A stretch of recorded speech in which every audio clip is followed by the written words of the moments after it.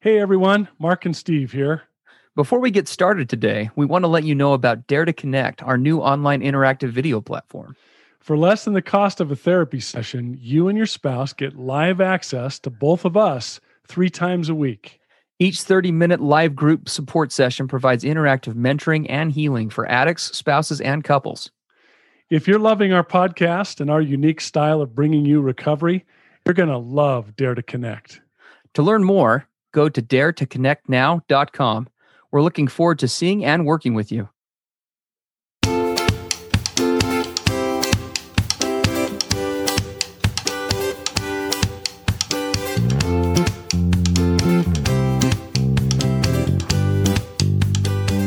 Hey everybody, I'm Steve Moore. And I'm Mark Castleman. We know the pain and heartbreak of porn and sex addiction. And we know the triumph of breaking completely free. Every day, we help our clients find hope and healing. Join us in the fight to take back your life, your marriage, and be stronger than ever. This is the PBSC Squared podcast.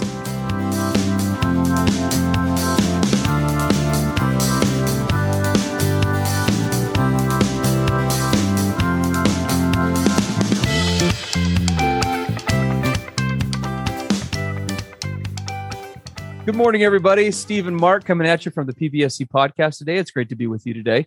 We've got a really cool topic that we're going to cover today, and it actually comes from a message that was sent in to us by one of our listeners. So we'll, with time being at a premium here, we'll just jump right into it.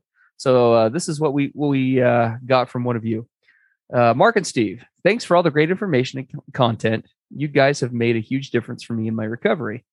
I've recently come to the conclusion that my dad has a lot more to do with my addiction than I previously ever thought. I have a lot of respect for him, and he has a lot of social status in my church and community. But I've realized that very often he was a controlling tyrant during my childhood, which eventually manifested as a somewhat codependent relationship between us. I was always desperate for his approval, and he has a need to give orders withholding any kind of praise. My mom was also great at denying and invalidating my feelings after the frequent outbursts my dad would have. I eventually stumbled onto pornography as a dysfunctional way of dealing with my feelings. It has been a huge load off my shoulders to realize that I'm much more a product of my environment and not just a defective person. I realized that improving my relationship with my dad is key to my recovery. How do I approach him about this without letting out 20 years of anger and resentment? His approach to life is that anyone that can't solve their problems with willpower alone is just weak. What do I tell him then? How do I work through the codependency? Oh man, so much good stuff in there. Jeez, 15 minutes. Where do we jump in on this feast? No, when I saw his question, I was like, oh man, let me at it. Yes. Because I have so much to say about that. Yeah. Because a lot of what he describes is very akin to my experience growing up. And I wanted to point out one thing right up front that I think is just so critical. He says at the end of the first part, he says, it has been a huge load off my shoulders to realize that I'm much more a product of my environment than just a defective person. Yes, love that. And with everybody listening, whether you're in addiction, whether you're in healing from betrayal trauma, one of the first places, if you were to ask me, where do I start with this whole thing? I am a huge proponent that we begin to seek to remove shame out of the equation as quickly as possible. Absolutely.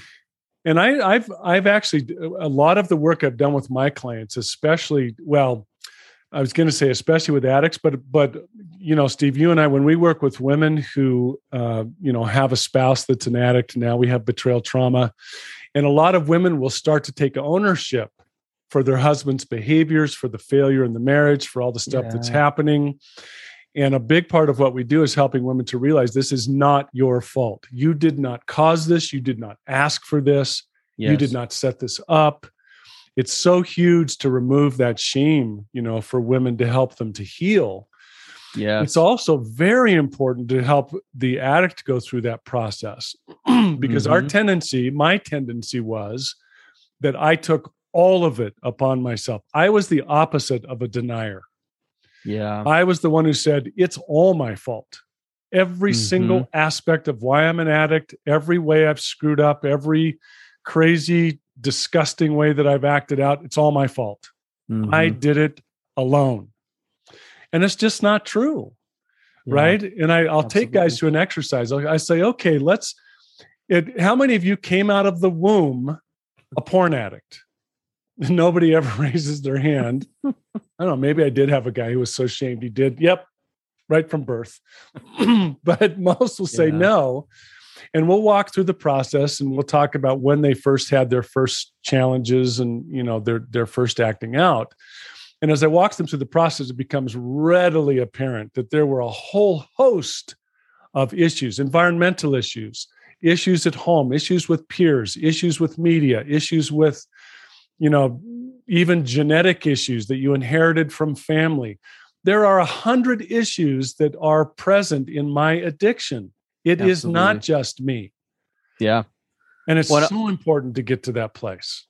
No, it's true. And we talk on the program so much about betrayal trauma and how much this impacts a spouse. But the ironic thing is often what got us into this mess as addicts was our own trauma. Yes, our own trauma. Mm-hmm. The old stuff we'd been through, right? I mean, so many of the guys I work with, I Mark, you and I both fall in this category as well. So much of our addictions stem from developing coping techniques that at the time were the best that we knew, right? It was the best that we knew how to deal with stuff. Porn and masturbation and other ways of coping for me, were the way to deal with everything from my dad's death to a lot of other things, right? We turn to these things as a way to try to alleviate the pain. It's not like you said, it's not like we set out one day, how can I really screw up future relationships and how can I really hurt other people? We're doing our best to try to cope with stuff so many times. And we start involving ourselves in stuff that is way beyond our capacity to even understand what we're dealing with. Well, and if you just go to some neuroscience, we know in child psychology and brain development, a kid around the age of, 7 or 8 develops a brain that is fully capable of feeling adult emotions.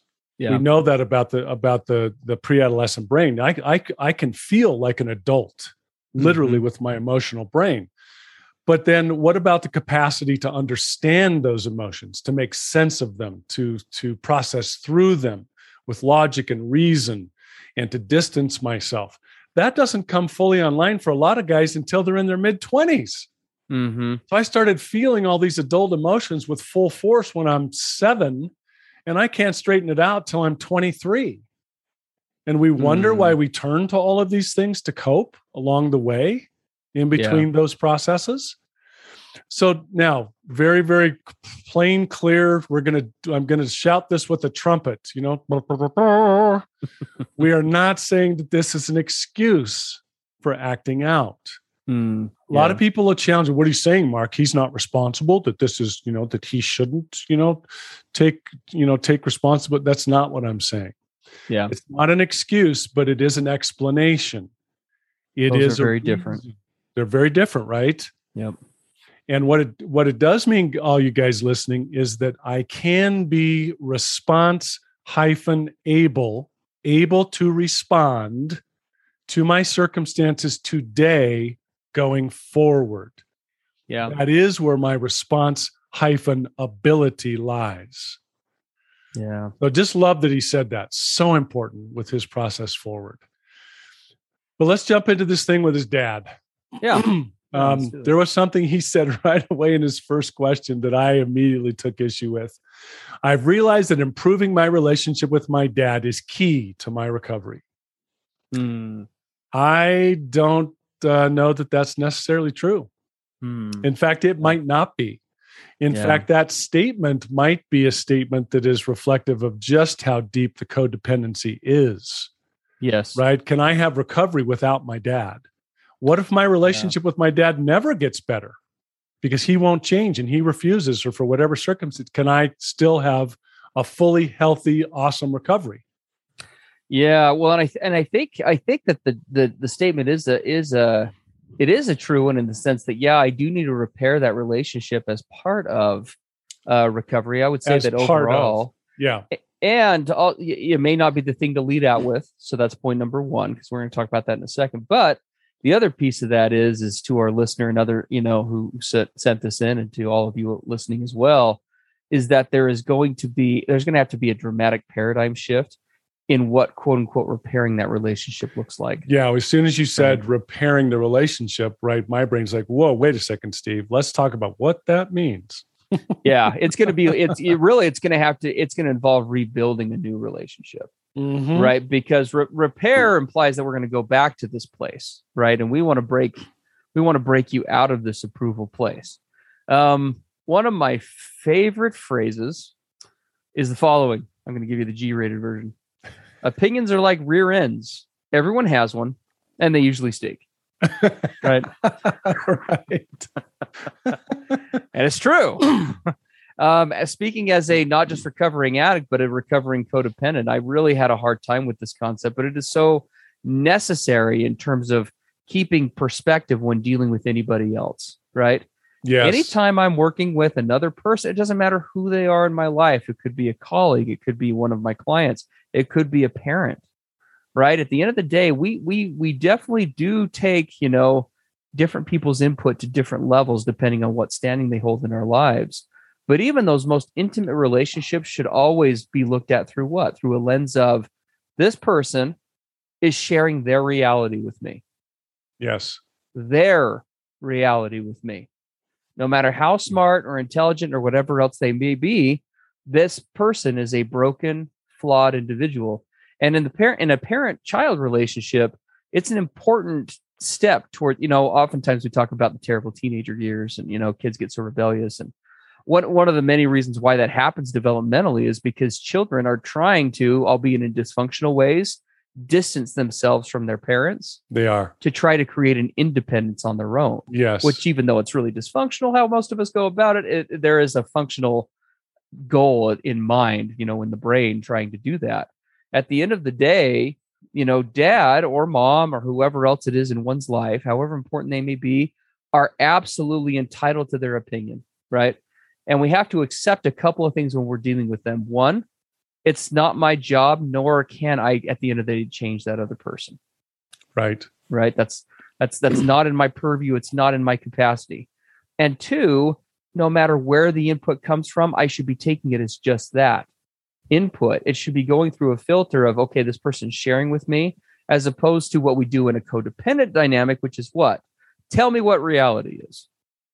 I'm going to take your reality and I'm going to subvert it in place of my own. Well, and that's why I would really reach out to this guy who's asking these questions. I would say, be careful about this concept of, improving my relationship with my dad's the key to my recovery. Yes. That can easily go right back to all this codependency you've felt all these years, which means if I can finally measure up, if I can finally get sober, if I can finally eliminate these behaviors from my life, my dad will accept me. My dad will approve of me. And if that all can happen, this will all be good. Mm-hmm. That just simply keeps us stuck in that codependency. It absolutely does. Right? Your ability to have a successful recovery, to be a successful person, to be happy and fulfilled and at peace within yourself is not dependent on what your dad thinks. Yeah. One of my favorite quotes I stole from Cool Runnings, of all places. Oh, right? Cool Runnings. Yes. The Jamaican bobsled team. Absolutely. If you haven't watched that, it's a cardinal sin and you need to change. Go watch it. but there's a scene in there. And then the quote comes from John Candy, who plays the coach. And he says something to the head of the team. He says, he's talking about a gold medal, but it's good application for really codependency in general. He says, a gold medal, or in this case, someone's approval, right? Someone's stamp of approval is a great thing to have. But if you're not enough without it, you're never going to be enough with it. Yes, I love that. It's such a cool approach. It's very cool. So true when it comes to the key to breaking out of codependency is working on yourself to a degree where I'm able to show up in a relationship not requiring that approval of the other person. Right. And this is hard. We really do empathize with our listener because this is some of the hardest relationships to pull out of a codependent state are with parents. Oh, it's so hard. I can relate to what he's saying because I had this situation with my mom. Yeah. Because I had a lot of resentment and anger toward her because of a lot of really lousy, crappy stuff that was done as a kid and as an adult. And I came to the place where I realized that my mom was not going to change. She wasn't going to go get therapy. She wasn't going to go through her own recovery. It wasn't going to happen. Not because she's a bad person. It's just because she was just so many decades and decades of being stuck that I realized I get to decide if I'm going to have a relationship with my mother. And if I'm going to have that relationship, can I do so based on boundaries that work for me? Yeah. Now, today, I don't go into, and my mom and I have a good relationship, but it isn't like the one that I wanted it to be decades ago. Yeah. Now it has some boundaries, and I don't expect a whole bunch of stuff from her. If I don't get affirmation or approval, or if she doesn't pay attention in the conversation or doesn't, affirm me, it doesn't matter. It really, truly doesn't matter today. I'm not there for that. I'm there because I'm her son, and I know that, she gets lonely, and I want to show up, and we have a very cordial, enjoyable relationship, but it's very different from what I thought I had to have, way back when. Yeah. No, absolutely. And again, we will validate the position. Guys, it's natural, it's normal. All of us start off by definition 100% codependent on our parents. Right? Yeah, of course. When you're a child, that's what the relationship is supposed to be. We look to them for everything. Food, shelter, security, right? How to live, how to not, how to whatever. It's when we get caught in these kinds of feedback loops, right? That we've got to really take a second to reevaluate. And there are a couple of ways to do that, right? Number one is going to be definitely developing out other sources of support. Very important. Right? Getting a balance in there. We have to surround ourselves with, the phrase I often use with clients is start sticking with the winners, right? As you find or come across people in your life that have an independence about them, right?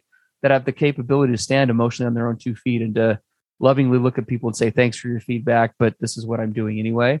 Those are the people you're going to want to gravitate to, right? And be, opening up to them, connecting with them, modeling after them, looking to those things, and also finding other people who are going to validate you. Right. Yeah, because remember what, bless this guy's heart. I get it so much. The way he's been coming at this, most of his life is either seeing these things through his own eyes or his dad's eyes. Yeah. And what I would say is it's time to get another set of eyes. Invite other people who are healthy, other people who have gone through this process themselves, and start allowing yourself to put on their glasses. To start seeing all this through their vantage point, their feedback. So important, because boy, it becomes so myopic. It's either me or my dad trying to come at this and look at it. Yeah, I can't get out of here with either of those vantage points. So outside support system. Now I want to say something really important real quick. Just because I'm saying that, his dad may not be the key to his recovery, very likely isn't. It doesn't mean that it isn't important that he go back and begin to uncover these things. Sure. What we call doing the deep work. Let me get in touch with my trauma. What happened along the way, right? How did the things that my dad did hurt me? How did it help form and build who I am today? It's really important that you do take a look at all of that. Yes. And so I'm not meaning to sweep that under the rug. That does matter. But how your dad responds or what he does going forward or how he chooses to, to be or not to be does not control your recovery success. Yes, absolutely. And a good qualified therapist can obviously help with this. And we would definitely recommend, when you're dealing with issues like codependency, they run very deep, and doing that work just solo can be very difficult to navigate. And almost impossible, actually. Yeah. So involving a third party professional would be a really good thing. But as we, just in terms of kind of giving some initial tools here, one of the things that you're going to want to be aiming for is what I call a global acceptance of your dad. It's one of the ways I talk about in my practice of breaking out of codependency. Because when you're looking to your father, for example, or a parent or anybody, for a wife, spouse, whatever, when we're looking to them as an exclusive source of approval, we are accepting the good parts of them, but we are doing so selectively. we're not also accepting the fact that however good this person is, however much good they may bring into my life, or how many good things they may do, I also have to accept that the fact that they are human, that they're flawed, right? And that they're subject to the same fallacies and weaknesses that anybody else is. Mm-hmm. And if I really do accept that, in turn, then I should be taking these things through that filter that we talked about earlier, right? If I'm really going to truly love and accept another person, it means accepting the wholeness of them, which even if they don't accept that. Right. And we say a funny, strange thing on here sometimes. We say being able to be in that relationship and, quote, not take it personal. Yeah. Which sounds ridiculous because you're like, well, that's as personal as it gets. This is my dad. But I got to the place where my mom and we have a great relationship today. I will tell you, because I don't take her personal. Comments she makes, what she says or doesn't say, old stuff that she does that she did when I was small that hurt my feelings. I don't take any of that personal anymore. That's just her. I meet her where she is, and it doesn't control where I'm at. Yeah. You know, we talk, Steve, about this concept of intimacy, right? And of course, we all laugh because I always hyphenate, into me, you see. If we're going to enjoy intimacy, it means that I'm going to allow myself to be seen. I'm going to show up and be transparent and vulnerable, take off the masks, not worry about what you think of me or whether you're going to approve of me, Dad. Mm-hmm. Here's me, Dad, with no mask, no filter, no nothing. Here it is. What you see is what you get. Yeah. And to get to that place where I can actually feel healthy in that kind of showing up in authenticity and vulnerability is huge. Yes. Absolutely. And that's not something this guy's going to be able to do, I suspect, on his own or over a short period of time. Correct. So there's a lot of elements that go into eventually being able to show up with his dad that way. Yeah. I didn't get to that relationship with my mom overnight. I had to do a ton of recovery work and healthy living work so that I could then eventually show up with her that way. Yeah. So I think what we're also, the advice to this guy is I would recommend, don't try to make this big giant attempt with your dad here early on. It may be that there needs to be some distancing of some kind. Sure. Absolutely. Maybe a break where there's not much interaction at all. Yeah. While you work out becoming healthy yourself, so that you can then come back and do it in a much better, different, coming from a healthy angle that you can't do today. You can't come at your dad with who you are today. You got to go change. You got to go through a change and transformation to then come back at it and try again. Yeah. Yeah. I like that a lot. Gosh, there's so much more we could say on this topic. We better wrap up here. But as always, gosh, there's lots to do. But we appreciate everybody tuning in. As always, as you guys know, we love running this podcast. We love coming to you each week. We do have an online program for people, not just for couples, but also for individuals and going through the recovery process. It doesn't take a willing spouse to be in there. It's called Dare to Connect. We meet with clients on an interactive, online-based level for group sessions is what we'll call them. It's not therapy, but sessions where we answer questions, get Ron real with you 3 times a week. We'd love to have you come and join us. You can check that out at www.daretoconnectnow.com. And I think that's about it, right? Well, it's a wrap for today. Right. We'll see you next time on PBSE. Have a great week, everybody. Everything expressed on the PBSE podcast are the opinions of the hosts and the participants and is for informational and educational purposes only. This podcast should not be considered mental health therapy or as a substitute thereof. It is strongly recommended that you seek out the clinical guidance of an individual qualified mental health professional. If you're experiencing thoughts of suicide, self-harm, or a desire to harm others, please dial 911 or go to your nearest emergency room.